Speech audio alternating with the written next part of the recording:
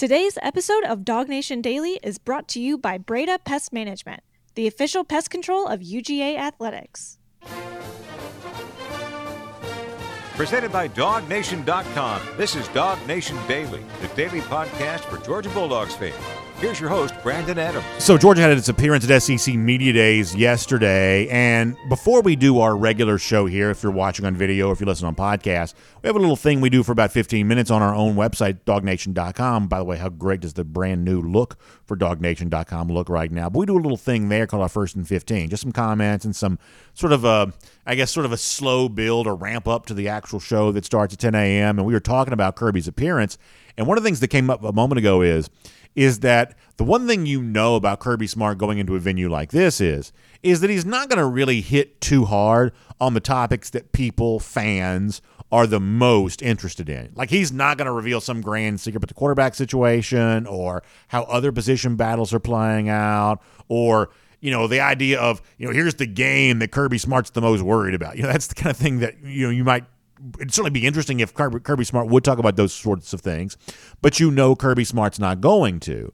And I think the assumption that could be very easy to make is, well, since Kirby Smart's going to avoid all of the topics that are probably the most interesting to fans and do everything he can to sort of stay away from a lot of that kind of stuff because that stuff is decided on the field, it's decided in practice and things like that. Because Kirby Smart's going to avoid topics like that, therefore the stuff that he says is going to probably be pretty bland, pretty boring. And the actual truth is, I think that even though Kirby Smart avoids interesting topics, hot topics, the kind of sort of buzzy conversations that fans bide their time with during the summer and the offseason, even though Kirby Smart attempts to sidestep all of that, the stuff that he actually says in a venue like this, I think is pretty interesting. Now, maybe we only think that because we're Georgia fans and we're just sort of, we'll take whatever we can get when it comes to Georgia football conversation. Maybe that's what it is. But nonetheless, I think that Kirby Smart does a pretty good job of how he talks about the things that he chooses to talk about, including the big idea that he brought up yesterday, the fact that Georgia, two-time national champion, go for 2 in 22. You heard us talk about that last year. Go for 3 in 23. We're all about that here for this upcoming year. But as that stands as a possible objective and a goal and an accomplishment that could exist at the end of the season here for UGA, there is a threat out there. A threat that might prevent a threat that might prevent any of this from happening. Now, doesn't that sound like a little bit of an interesting topic? Doesn't that sound like something to kind of sink your teeth into a little bit? Kirby Smart sees a threat to UGA's success, an impediment to Georgia's dynasty. And yesterday, Kirby Smart, as he took the podium at SEC Media Days, by the way, wearing a very, very sharp suit. Not every SEC coach, I think, is a well-dressed man. Kirby Smart looks pretty sharp here right there in the suit that you might see on the screen in front of you had me watching on a video. But Kirby Smart talked directly yesterday about the threat that he sees for Georgia here this season. This is good stuff. Take a listen to Kirby Smart.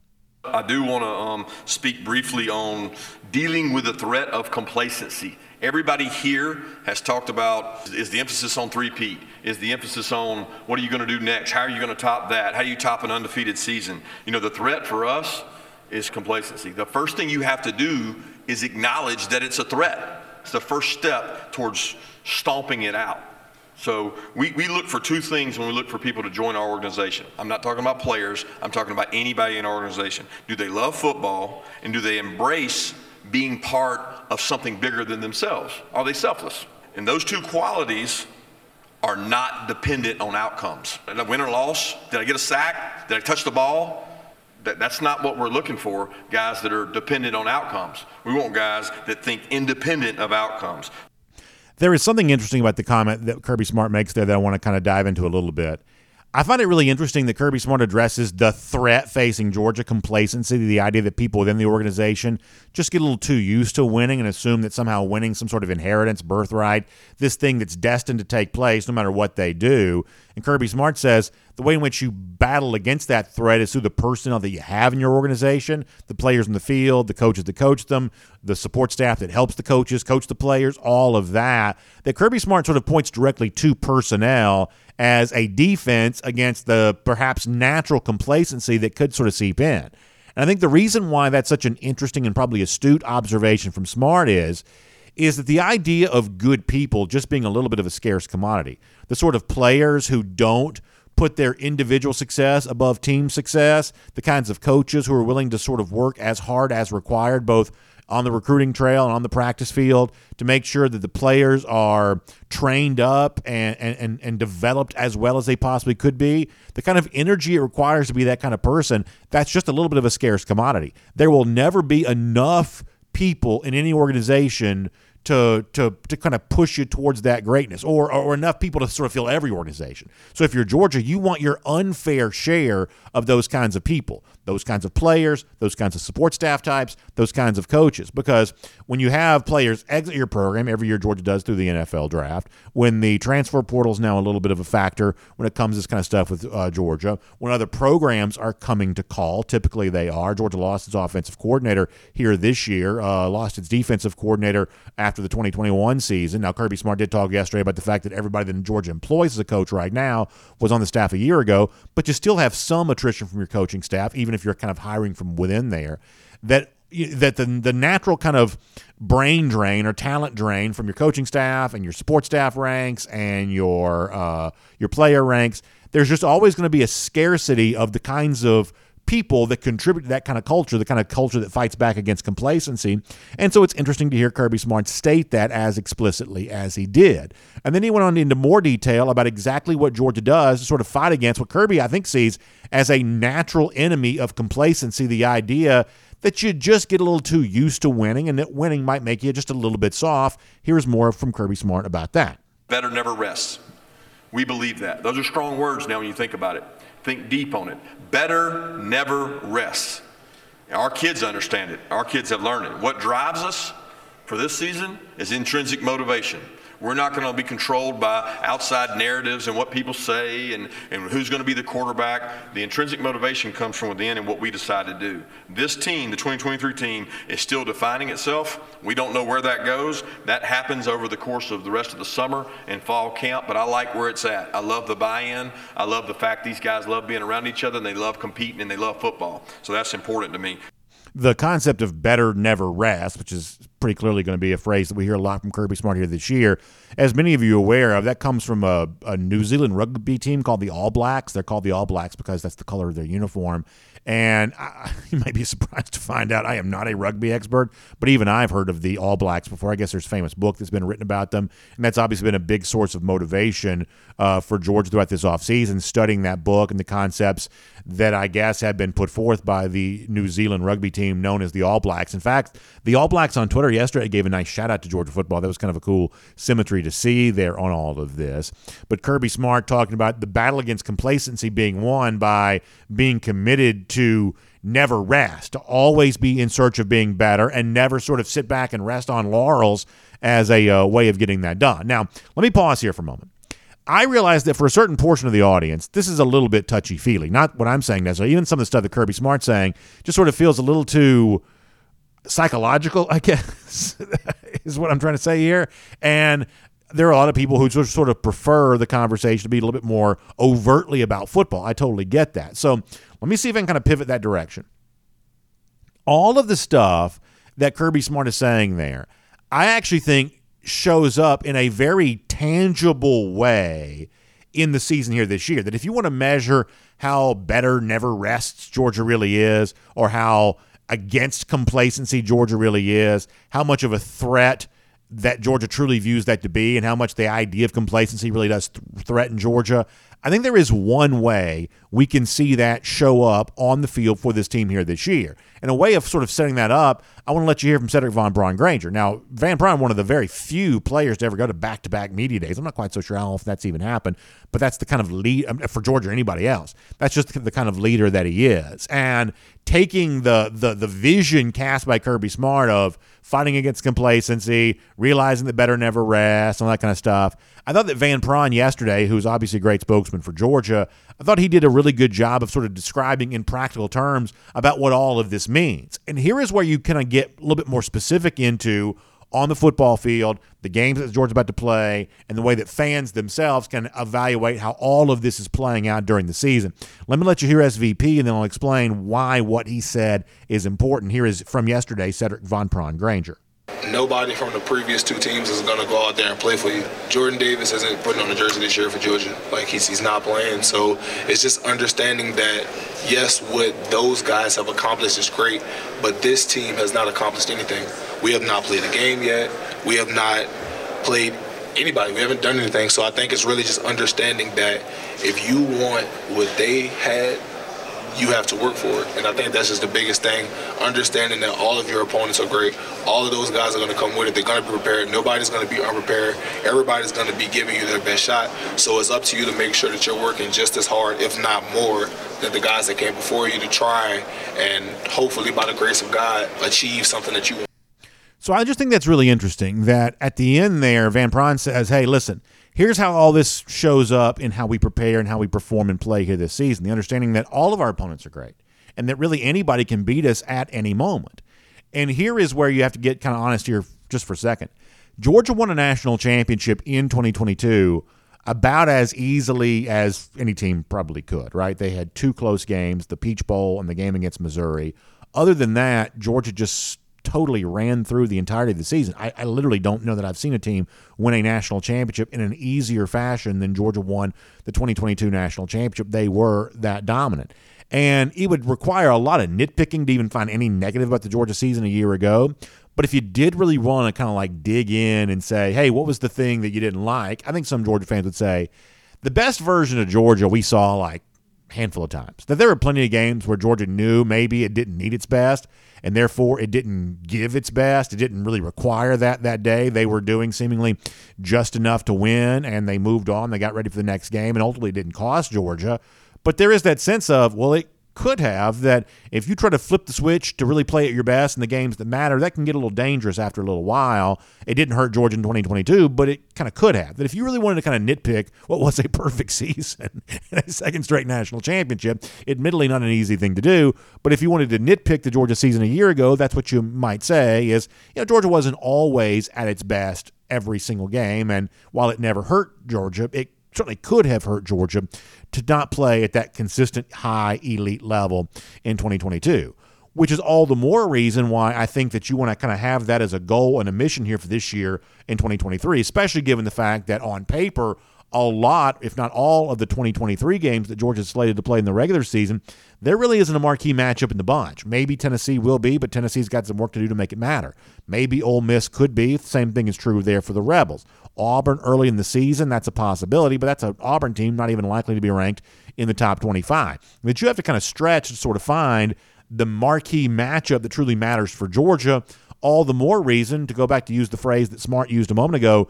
You got to try to find that intrinsic motivation. You got to motivate yourself because the opponent that you're playing may not provide its own natural motivation. And if you're not careful, it becomes the kind of thing that can sneak up on you. Because, as I pointed out before, college football did not miraculously become easy to predict overnight. This is a sport that has surprised you and me both for the entirety of our lifetime. That's why we love it. There are mysteries to unfold in every season. Things happen that we cannot have predicted and that we could have never expected them. Because if we could predict them, or if we did expect them, they wouldn't be unpredictable. But unpredictable moments are true in each and every season. The last time the SEC had a back-to-back national champion going into a new season was Alabama in 2013. In that year, Auburn came out of nowhere. It was a first-year coach in Gus Malzahn, glorified high school coach. It was a converted defensive back playing quarterback in Nick Marshall, yet they won the SEC. They played for the national championship, and they almost won that. It's the kind of unpredictable thing that college football has a way of providing us. And so if you're thinking about Georgia this year, what's the thing that stands in the way of winning a third straight national championship? I'm going to tell you, it's more likely to be something you can't foresee than it is to be something that you do foresee, because that's just the way that college football works. Unpredictable, weird things stand at the forefront of Georgia over the course of the next 12 games, 15 games, the next handful of months. And if you want to make sure you don't fall prey to the big surprise that waits for Georgia, then be a better never rest type team. Be a team that takes every moment seriously. As Cedric Von Pran says, be a team that takes every game seriously, because a Missouri, like almost happened a year ago, can pop up out of nowhere. So that's how you take an idea that Kirby Smart displayed yesterday, the idea of fighting against complacency, and you talk about specifically how it might manifest itself during the upcoming season. That is clearly the challenge for Georgia. We know how tough the challenge is because no one's ever done this before. No one's won 3 straight national championships in any sense of the modern era of college football.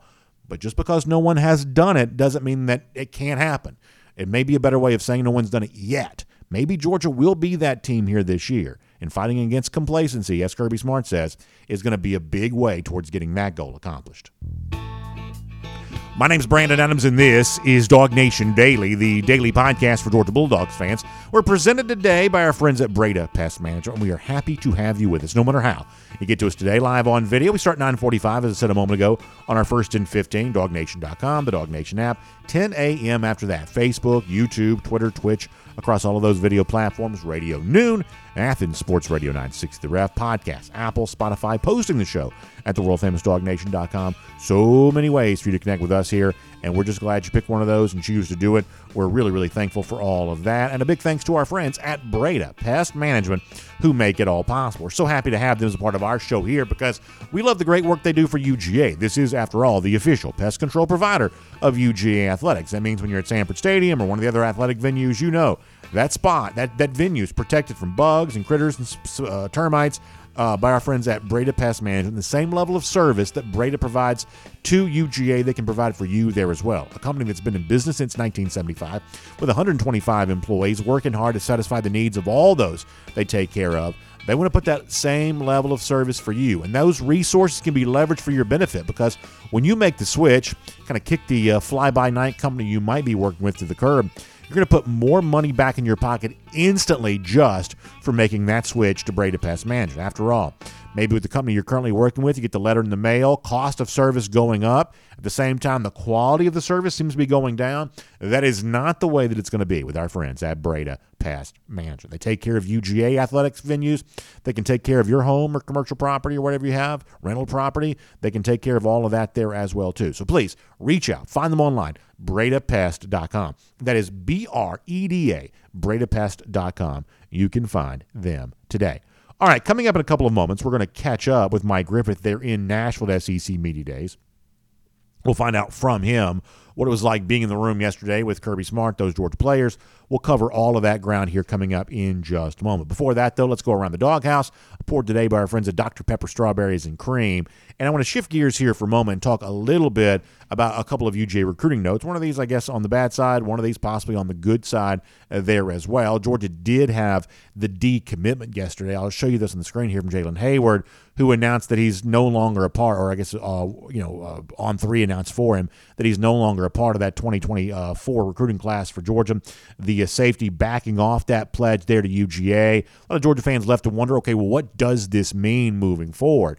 Is this an example that Heyward now knows that, for instance, 5-star, future safety at Georgia, KJ Bolden, is going to be a part of this 2024 class? Well, I think that folks think that Bolden could be a part of this class no matter what, and Heyward's decision, I think, will largely be viewed as sort of independent of that. This isn't a move being made so that there's room for KJ Bolden. Georgia was always recruiting KJ Bolden even while Heyward's a part of this class. If anything, I think what this does is put a larger spotlight on the decision that Bolden's going to make on August the 5th. This is a player that Georgia desperately wants. I think this is one of the big targets remaining for Georgia here in this class.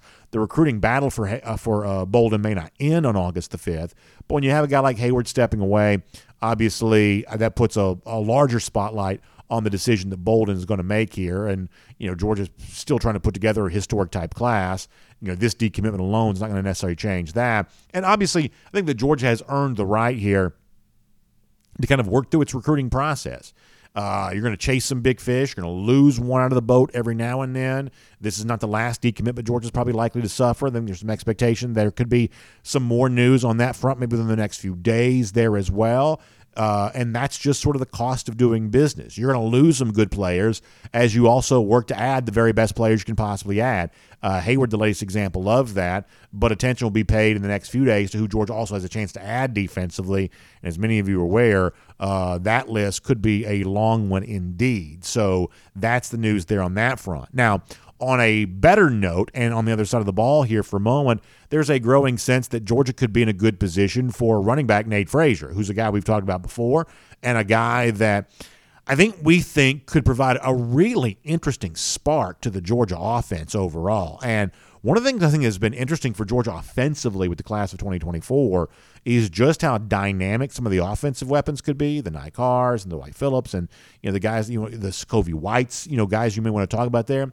And another guy who would certainly fit that profile if he were to join this Georgia class is the 4-star running back Nate Frazier. There's been some online chatter as of late connecting Frazier to UGA. You can't help but notice that. Frazier himself sort of hinting at being pretty close to a decision here. Now, the other day, Frazier dropped to top 8, so from that standpoint, it sort of seemed like maybe he was a little farther away than I initially thought that he would be. But the recent statements would seem to make you think he's getting a little closer. In fact, let me show you this from Frazier on Twitter here. The hardest part about recruiting, he says, is building great relationships with coaches and losing it because you decide to go to another school. So it doesn't take a genius to read between the lines there on that Frazier may be letting some coaches down easy a bit, telling them he plans on not coming to their school. Does that mean he's made his choice? And does that mean some of the online predictions connecting him to Georgia are true?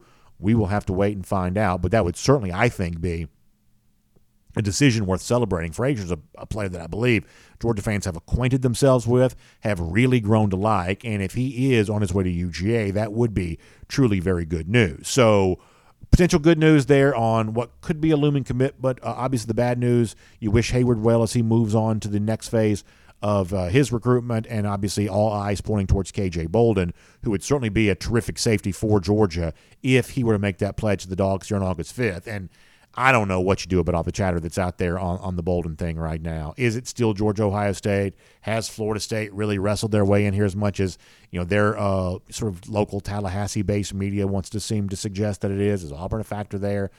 Your guess is as good as mine there on that. But the sense that you get is that Georgia still feels really good about that. So this is why we love recruiting. It's good soap opera-style drama, and the Bolden recruitment seems to have plenty of that. We'll make it around the doghouse, poured today by our friends at Dr. Pepper, Strawberries and Cream. And I think this is an exciting new option here when it comes to what's going down with our friends there at Dr. Pepper, the great new, the great new offering, Dr. Pepper, Strawberries and Cream. What a fun thing all of that is.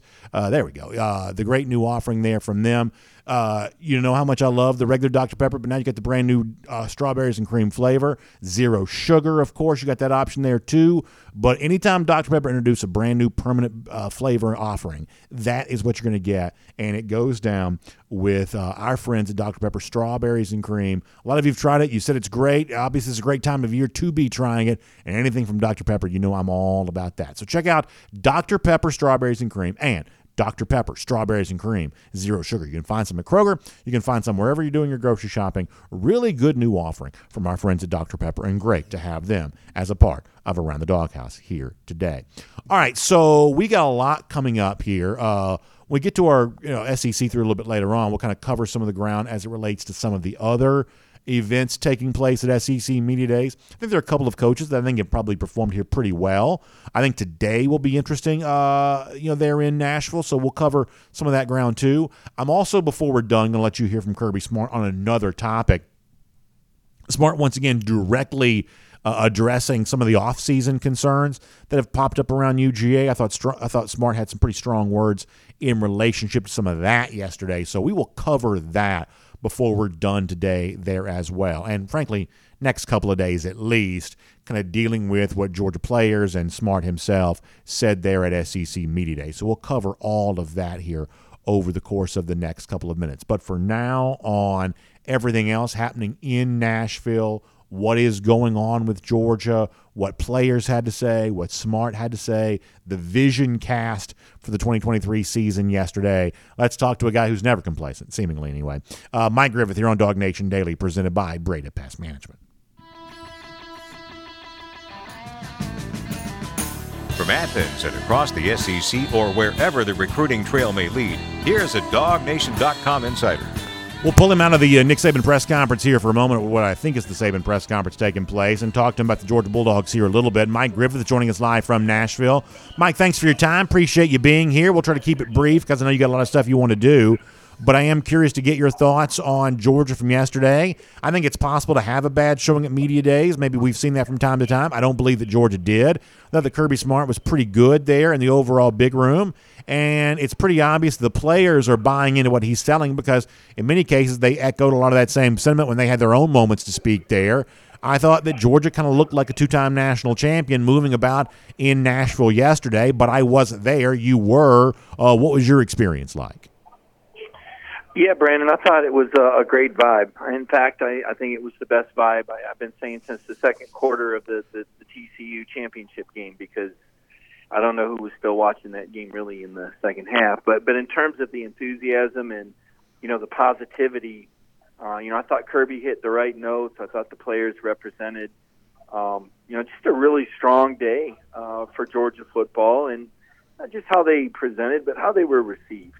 And, it felt like a two-time championship program, and it's pretty well documented. It's been a challenging off-season. It's at times put a damper, but I didn't feel that or sense that yesterday, and I think it started with Kirby. I think Kirby was in a really good way, and I just thought he had a really strong performance. One of the things I brought up before you joined us is that college football has a way of surprising us. Like, there's no obvious reason that Georgia shouldn't be right in the thick of the championship chase all year long and maybe even winning it. They'll certainly be favored to do that. But, we have seen weird things happen in the SEC before. And so, Mike, the point that I brought up before you joined us is that, the notion of not being complacent, of better never rest, and all those catchphrases. As Cedric Von Prawn pointed out, the way you kind of tangibly relate that to your actual task as a player is to understand that every game is an opportunity for disappointment and an opportunity to be upset if you're not careful about it. Obviously, the Missouri game could have been that a year ago. And so to me, when I think about, what could prevent another championship season for Georgia,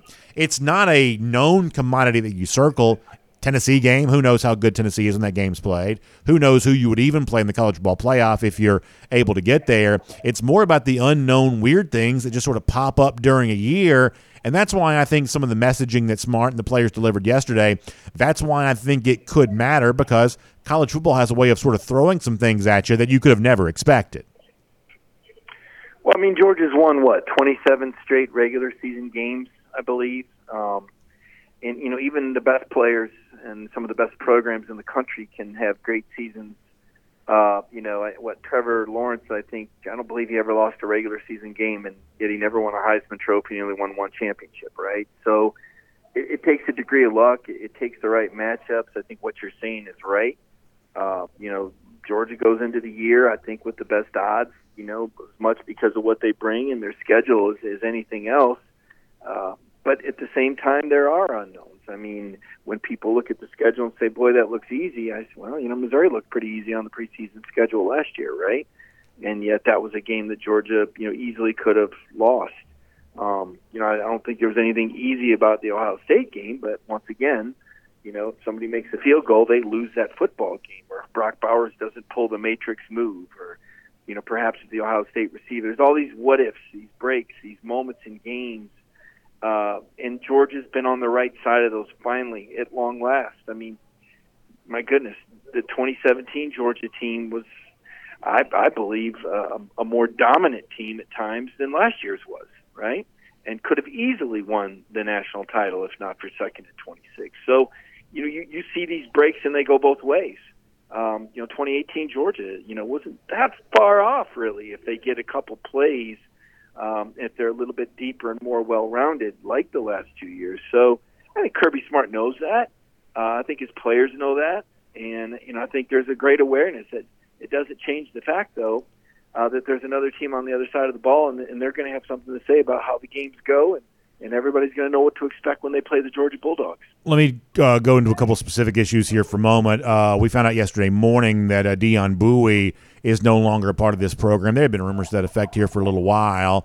To me, this doesn't have a huge impact on what happens for Georgia on the field, and I think that anytime you go to the transfer portal, there's a little bit of a risk it might not quite work out. This one didn't work out very, very quickly, obviously.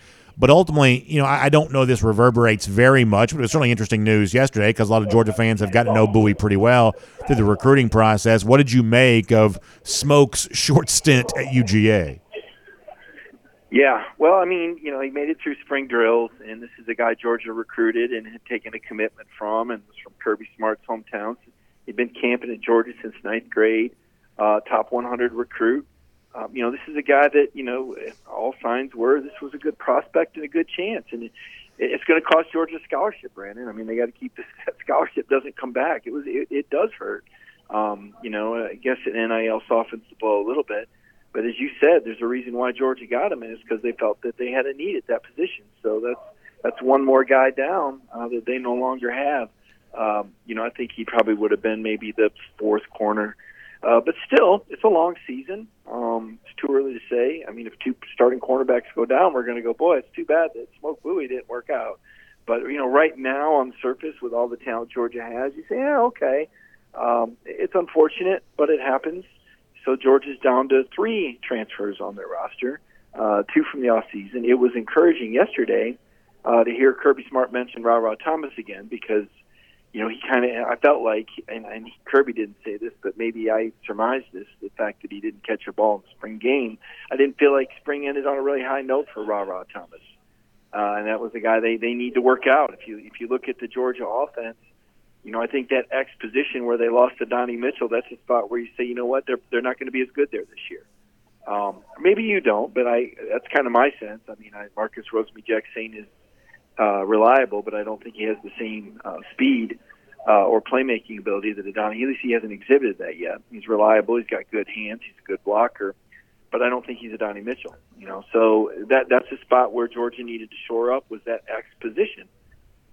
Look, as Kirby said, it's not the same Georgia football team. There's going to be several positions and several players that are going to have to step up and do something that they've never done, never had the opportunity to do, but to fill some pretty big shoes. Shifting gears here, a topic that I brought with you last week and that I think from a Georgia fan's perspective unfortunately turned out to be true is the idea that we would see a little bit of a divergence on timelines on a couple of these injury situations, that a lot of the shoulder guys, we've seen that timeline play out before.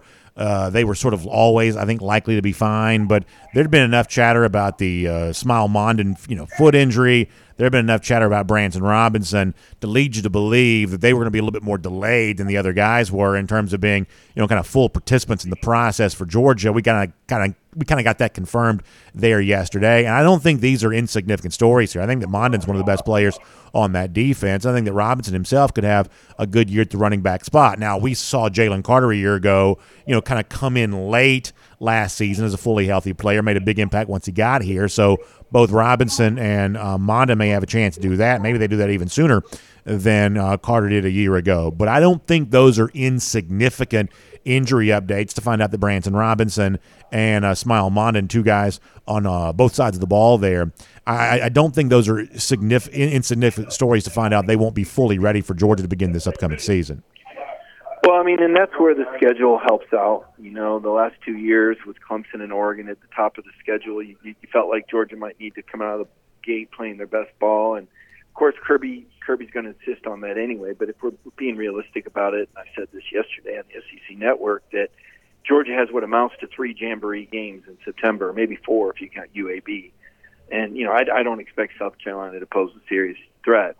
So the fact that you really don't see, I believe, a losable game until September 30th at Auburn. And the only reason I say that is because it's at Auburn and Jordan-Hare, and it will be the first road game. And we really don't know who the quarterback is yet, as much as we all, we're impressed with Carson back in the spring game. Kirby Smart still has hesitation. He still has questions and answers that he says he can only see in games. There's no substitute for what that quarterback does on third down when the Bullets are live. And they'll simulate that in a couple scrimmages, but that'll be the first road start for whoever the Georgia quarterback is.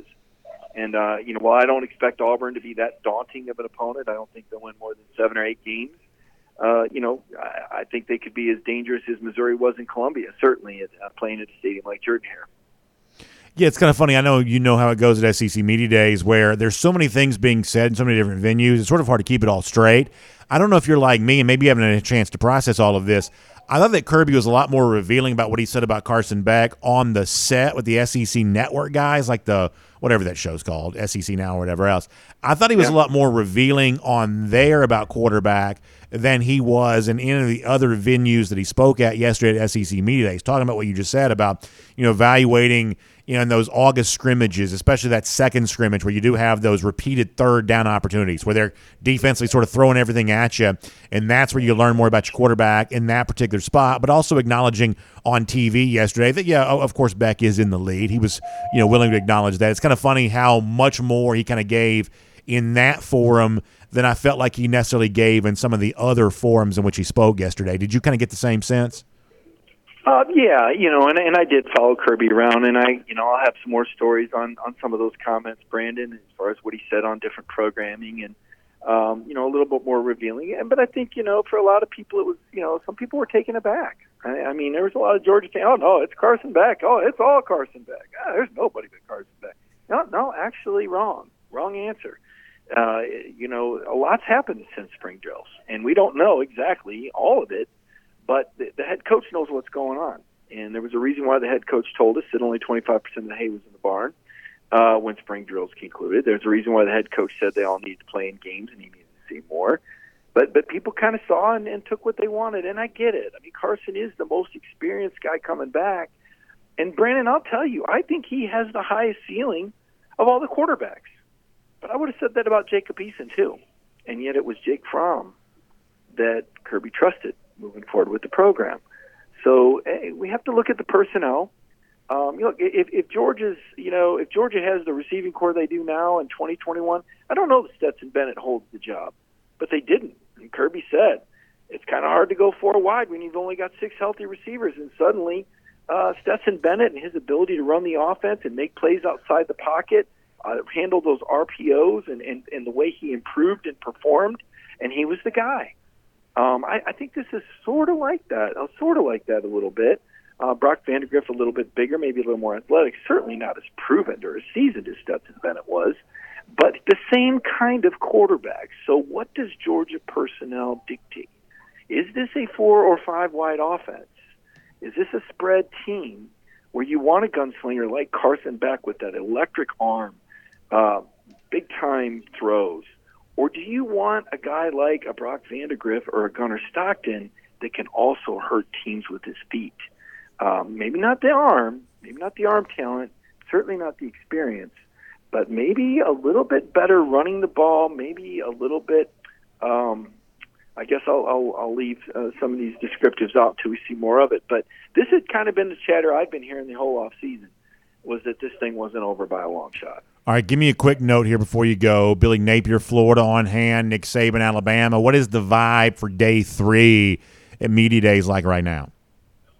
Well, Saban was fantastic in there, and he talked about how expectations were some setup for disappointment, which I thought was a very interesting tact from Nick Saban. But he's fascinating as always. He's good to listen to, and everyone's here for Nick Saban, and the 7-time national champion. Still holds great interest. Like Sam Pittman, I think everybody loves Sam Pittman. I think he's the most entertaining coach in the league. I know people say Lane Kiffin, maybe on Twitter, but certainly not in person. But Pittman's on deck. Two fascinating personalities. And then in the afternoon, Billy Napier. I mean, how much longer is he going to be around, Brandon? Let's be honest. Florida hasn't had a coach with back-to-back losing seasons since the 1940s. And I think you got to go back to the 70s since the Gators had back-to-back losing seasons, period. But, if Billy Napier has a losing record, boy, Pete Thamel looking sharp right there. Man, there's all sorts of celebrities here. If he has a losing season, I don't know that he's back next year, Brandon. Do you think if Billy Napier has a losing season that he would be here at Media Days next year? I think it would be tough, but it also, if Scott Strickland fires Billy Napier, that means Scott Strickland's getting fired too. So Strickland, the athletic director, may have some motivation to want to keep him around a little bit longer, because if Napier doesn't work, then Strickland doesn't get to make the next Florida coaching hire. So there could be a little bit of extenuating circumstance propping up Napier at Florida a bit. Yeah. Extenuating or not, I've got them picked to finish in the lower half of the East, and they hardly seem like I don't know. I know you will always embrace that rivalry, but sure. Boy, that game certainly pales to me when I compare it to the Tennessee rivalry this year, and maybe even the Auburn rivalry, but largely because those games are on the road. But we'll all have a good time eating frozen yogurt and down in Jacksonville, I'm sure.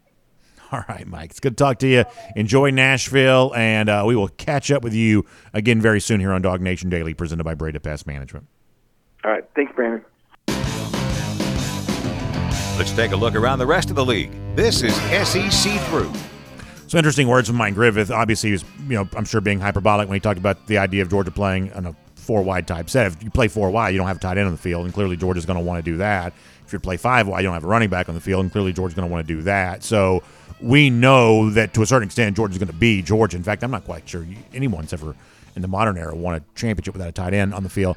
But you get the overall point that obviously he was trying to make there. Mike has been very clear. He thinks the quarterback competition is still wide open. I think it's unsettled. I'm not quite so sure it's wide open. I don't think you have the news reports about Brock Vandagriff returning, right? I mean, it's basically announced that Vandagriff was not going to transfer. I don't think you have that if it was still, kind of this wide open competition that anybody could win. Could Vandagriff be effective if he were playing at the quarterback spot for Georgia? I obviously believe that he could. Gunnar Stockton, I believe, could as well. But I do think that Carson Beck proved something to me here this spring. Now, as Mike pointed out correctly, we will see if that continues, because obviously you got to do it over a longer window of time, of course. That's going to be required.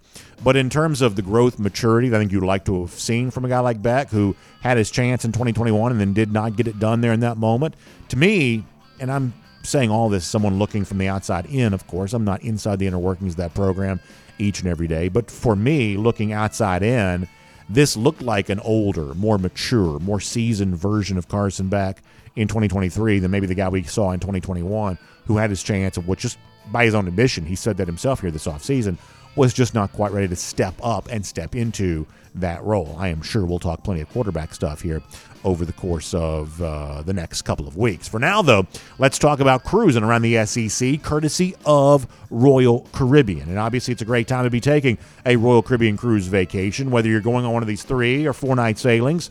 You're on a 7-night sailing, maybe, on one of those Oasis-class ships, enjoying all of the great stuff Royal Caribbean has to offer, or you're already thinking about January of 2024 when the debut of Icon of the Seas takes place. And this is going to be something that gets so much talk and chatter, even outside our typical sort of circle here, because anytime a cruise ship like this debuts and all the new ideas and opportunities it introduces into the cruise vacation space, it always just creates a lot of fun, a lot of energy, and that's what Icon of the Sea is going to be all about. But don't forget, those aren't the only new things debuting for Royal Caribbean in 2024. You've got Utopia of the Seas coming next summer, too. A brand new Oasis-class ship. How much fun is that going to be? Once again, really cool specialty restaurant offerings and all the entertainment and the neighborhoods. It's the different things you do on a Oasis-class ship where you're left to believe, I can't believe I'm on a cruise. This is like being in a city. It's like a floating city. It's a water park at sea. It's a beach resort at sea. It's all these things at sea. It's truly, truly amazing. And of course, when you're thinking about 2024 cruise travel, you think about that DawgNation cruise there as well. Also on an Oasis-class ship. How about Allure of the Seas? April 22nd through the 26th, going to Perfect Day Coco Cay, going to Nassau in the Bahamas, leaving on a Port Canaveral for the very first time ever, bigger and better than ever before, on an Oasis-class ship, Allure of the Seas. Make sure you check that out. Great travel agent Jessica Slater can help you at that.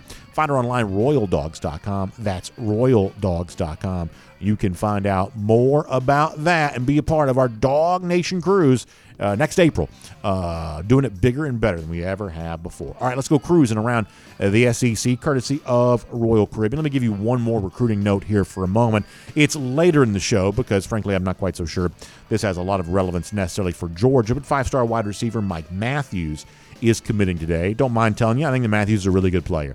And I don't mind telling you that on my wish list of players I would like to have come to Georgia here this year, Matthews was certainly one of those guys for me. Always going to have a little bit of a special place in my heart for the guys who do it in-state because I see them more frequently, and I have certainly been dazzled and very impressed by Matthews, obviously receiver at Parkview.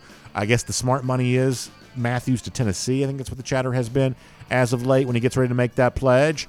And we will see if that does play out that way. And if that be the case, then Tennessee is getting itself a good one in terms of Mike Matthews. And if it wasn't Tennessee, it'd be somebody else besides Georgia there. Well, it just does not seem like the Georgia Matthews thing was ever destined to be. But you know what? who's to know how the world could turn in the next few years.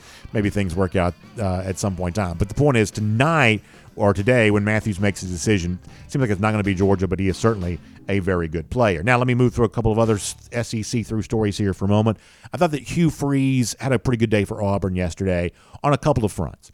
To me, he sounded very much like an SEC coach in talking about the importance of line of scrimmage. After all, Freeze is kind of like the sexy offense guy, right? I mean, this is a guy who kind of made his bones as an innovative offensive guy and playing with a lot of pace there at Ole Miss, taking some of that with him to Liberty. You'll remember he got more out of Malik Willis than Auburn was ever capable of getting out of Willis. That Freeze kind of made his bones as an innovative, tempo-oriented, offensive-style coach. That's just sort of been what he's been. But yesterday, I felt like some of the stuff you heard from Hugh was about line of scrimmage and how that matters in the SEC.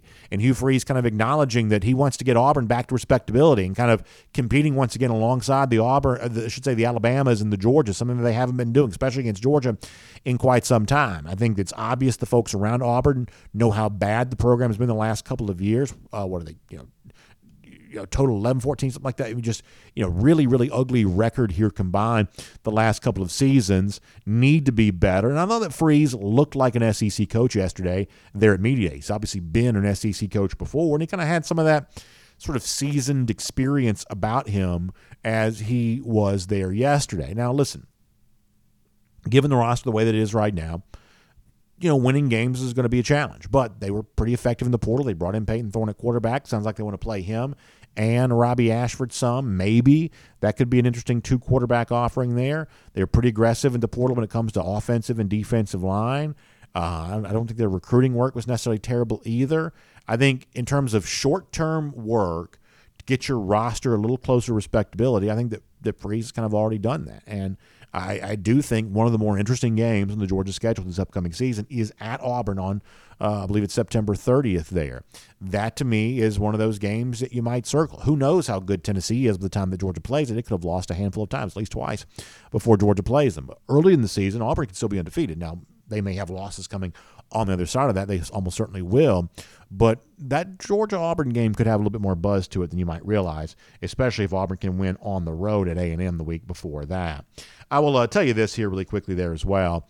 One of the things I did not like yesterday was SEC rules official being asked questions about the horns down gesture. Do you know what that is? Like, instead of the hook 'em horns thing, you take the two fingers and you sort of point it down. That's supposed to be a way of mocking, Texas. It's a fairly tepid form of mockery if it is. And yet, nonetheless, while Texas has been in the Big 12, this is one of those things that seems to be like a big deal every offseason, what the officials say about whether or not they're going to penalize a player for doing the horns down gesture. And now we've got this going on in the SEC there as well. Now, ultimately, I don't think the Texas and Oklahoma have necessarily been incredibly hot topics at media days this week. For the most part, the conversation, the best that I can tell, has been about the teams that are currently in the league. There have been some questions about the Longhorns and the Sooners, but for the most part, it's been mostly related to what's going to be on the field here in 2023, which I think is good.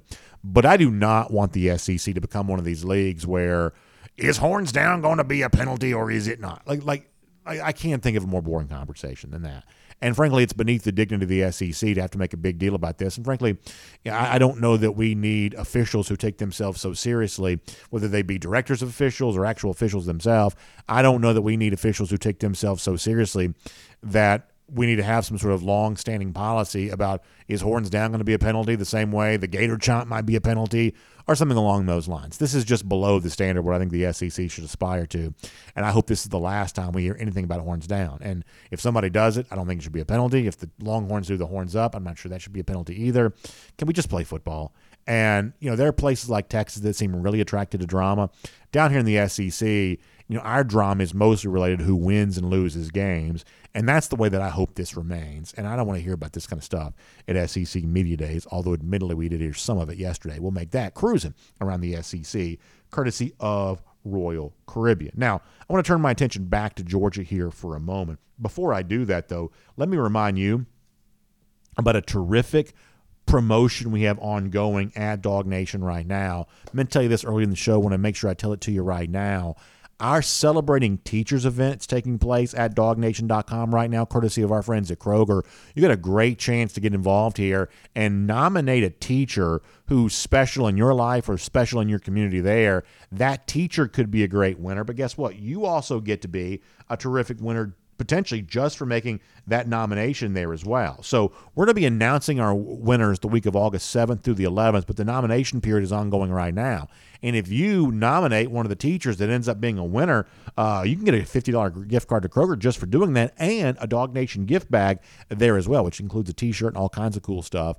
That's like a $100 value in total on that prize pack just in itself. That's what you get for being a nominator, which is incredibly cool. The teachers themselves, they get a chance to win 4 incredible gift cards, including a $100 gift card to our friends at Kroger. What an awesome opportunity here, celebrating great teachers. So many teachers this time of year getting ready to roll up their sleeves and do great work for our communities. The backbone of our communities, we believe, that's our schools. It's the teachers that make those schools great, working hard to really make sure kids learn what they need to learn and grow the way they need to grow. Great teachers are an invaluable commodity. We want to celebrate some of those great teachers, courtesy of our friends at Kroger right now. So make sure you go to DawgNation.com.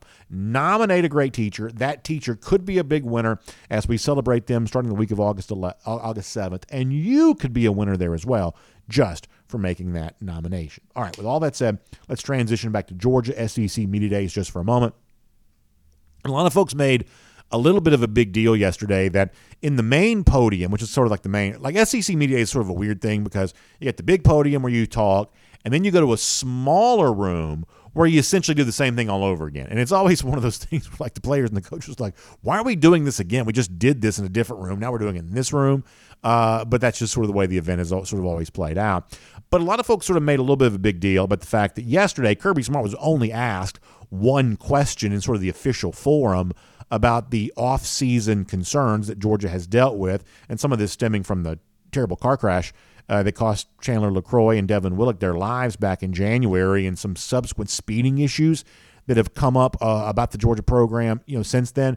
That Smart was sort of only asked one question about that yesterday, and for me, that's actually less surprising for me, maybe, than it was to some, and I'll tell you why. I don't talk a lot about numbers and things like that. You don't care, but I'm in a very privileged position as the host of DawgNation Daily because I get the chance to interact with tens upon tens of thousands of you who tune into our show every day. And what I can tell you is that while the stuff going on with Georgia away from the field and some of what's been said about Georgia going away from the field has been a hot topic for some, the truth is that the overall dominant conversation around Georgia here this year, this offseason, really, to me, hasn't been that different than it typically is. Yes, Georgia still mourns a tragedy, and yes, Kirby Smart, as he said many times, takes it very seriously, some of the speeding issues that have been unearthed about his team.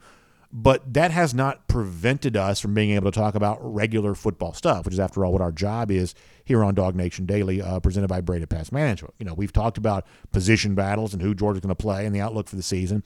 That's been possible to do. There are moments, to give you kind of a comparison here in sports, where that's simply not the case. I was doing sports radio back in Atlanta 20-whatever years ago when, like, the Michael Vick stuff was happening around the Atlanta Falcons, and there were the reports about the dogfighting and things like that. At that point in time around that franchise, it would have been impossible to talk about anything else. You had the PETA protesters, and you had the whatever else. I mean, the scene around Flowery Branch where the Falcons organization was housed, it was a circus. It was a madhouse, and it was the kind of thing that sucked the life out of any other possible conversation. Sometimes off-field issues become so significant that you can't talk about anything else. And with Georgia here this offseason, there's been some serious stuff going on, of course, but it's not been the kind of thing that has prevented other conversations from taking place. It's simply not. Our show stands as a testament to that. So the idea that it didn't dominate the media situation yesterday is, in my mind, no way surprising, because while it has been a present factor in the offseason conversation, it has not been the dominant discussion point, I don't believe, for Georgia here this offseason. Your own experience might validate that there as well. But as far as what Kirby Smart did say on some of those speeding issues that he was asked about yesterday, once again, giving the kind of, clear, I think, unmistakable message that he's delivered in the past. This is what Kirby Smart did say on that topic yesterday. I'm disappointed anytime we have traffic incidents. It's very evident when you look at it. We've had traffic citations and incidents throughout the history of being at the University of Georgia. And we actually don't have more now than we've had in the past. So what concerns me most is the safety of our players, all right? And when you drive at high speeds, it's unsafe. And we don't want that to happen. We're going to do all we can to take that out and make sure that's eradicated. But I'm also smart enough, Pat, to understand and know that 18 to 20-year-olds is when this happens. When it happened to me as a student athlete, that's when speeding happens. What we want to do is take that out and make it safe and not have high speeds. If somebody's going to get a speeding ticket, it should not be a super speeder. The Pat that Kirby references there is a guy named Pat Forty, who's a national columnist, who asked the question to Kirby right there. And the words that Smart used reinforces some of what I've said about this particular topic in the past. I think that some people mistakenly assume that a program like Georgia and any program that might find themselves in a similar position is somehow incentivized to let the players do whatever they want to do. But as Smart points out, if you are driving too fast, you're putting yourself in jeopardy. And parents don't want to trust their players with programs who don't care about the safety of the players. They wouldn't want to do that. There is a strong incentive on the part of Georgia to solve this because they obviously want to keep the community safe, but they want to keep the players themselves safe. And oftentimes the person you put in the most danger when you drive way too fast is the person actually driving the car. I think that Smart, kind of correctly points that out. I think it also is important to kind of frame this the way that Kirby does right there, that in a lot of instances, this may not quite be a crime to be punished. It may be more just sort of a problem to be solved. I mean, after all, I've kind of been honest about this before. When I was young, I had a handful of speeding tickets, and a couple of those were numbers that were pretty high. I don't know if we had the idea of super speeder back then, but we had some sort of category because I got treated pretty harshly on at least one of the speeding tickets that I got. I don't say that to downplay it. I say that to say that, hey, this is one of those things that a lot of people, hopefully, you just sort of grow out of. And the job of the Georgia program is to help the players in the program sort of grow out of that faster. And I think that maybe punishment's a part of that. I mean, clearly there are some things that probably need to be punished. But for the most part, this is about, I think, education and communication and probably a lot of ways some accountability. So I think the good news, if you're a Georgia fan, is it seems like the Georgia program takes that seriously. Obviously, we can't know what's anyone's heart or mind, but we certainly don't have any reason to disbelieve Kirby Smart when he talks about how important he views this topic to be. So it's clearly been discussed. It was discussed some yesterday. It was not the dominant narrative around the Georgia program. I didn't expect it to be. It played out pretty much the way that I thought that it would. And after Kirby Smart said what he said there, said what he said, what was it, a week or so ago, you're sort of left to wonder what else there is to be said about all of this. Let me also give you one more quick shout out before we wrap things up on our program today. That is our friends at the Finish Long Drink, and what an exciting new offering the Finish Long Drink has for us right now. You've tried all the other varieties. You've heard me talk about the Long Drink Zero, the Long Drink Strong, 8.5% alcohol by volume, the Long Drink Cranberry, the traditional, which I've always loved, blue can, grapefruit flavor, gin kick, the sort of mixed drink in a can that the Finish Long Drink is famous for being. You've heard about all of that, but have you tried the brand new offering from our friends at the Finish Long Drink, the peach flavor? That's right, all the way from Finland, a flavor for the Finish Long Drink, perfect for those of us here in the Peach State, the peach flavor of the Finish Long Drink. So if you're hanging out at the lake, if you're at a golf course, if you're going fishing, if you're at the pool, if you're just doing anything with a summertime vibe this summertime of year, the Finish Long Drink, the peach flavored version of that, is exactly what you want to be taking with you. So make sure you try it. Go to thelongdrink.com. You can put in your zip code. You can find out where you can pick some up today. The cool thing is by now, it's pretty much matriculated its way everywhere, and by now, most of you have had some sort of experience with it. When we first started talking about this years ago, maybe you said, B, I have no idea what this Finish Long Drink is. Well, guess what? Now you do. Now you love it. And the peach-flavored version of the Finish Long Drink may be your favorite flavor yet. Make sure you check it out today. Fun golden shoe today from our buddy James Lawson. I say our buddy because James was a part of the very first ever DawgNation cruise. So kind of part of the ground floor of something that's become great here at Dog Nation. He also shares this, a photo of the terrific DGD Lauren Smith. I believe this must have been from the Them Dogs documentary. James shares this, says, find you someone that looks at you the way that Lauren Smith looks at the Georgia Bulldogs. No doubt about that. Hashtag Go Dogs, hashtag Dog Nation, and a little shout out to me there at DawgNation Daily. You love to see it, and you love the way in which so many of the folks who made kind of Georgia football what it is over the course of not just years, but decades, the fact that they have been able to enjoy and experience the success of the last couple of years, that is truly a great thing to see. And Lauren, one of those guys I love, kind of bumping into press box games all across the country. Every time the Georgia Bulldogs play, you'll see Lauren Smith there. And, of course, it makes us think about the old days of, what do you got, Lauren, from the terrific Larry Munson. Memories that will never fade from our minds, for sure. So good stuff. James Lossman will give you a golden shoe for that. And, of course, our Gator Hater Countdown. Billy Napier is at SEC Media Days today. If anybody worth their salt wants to ask him the best question, it's this: what are you going to do about those Georgia Bulldogs? The only answer: nothing you can do right now. And 101 days, it gets even worse. That is our Gator Hater Countdown. We'll see you tomorrow. Dog Nation Daily, presented by Breda Pest Management.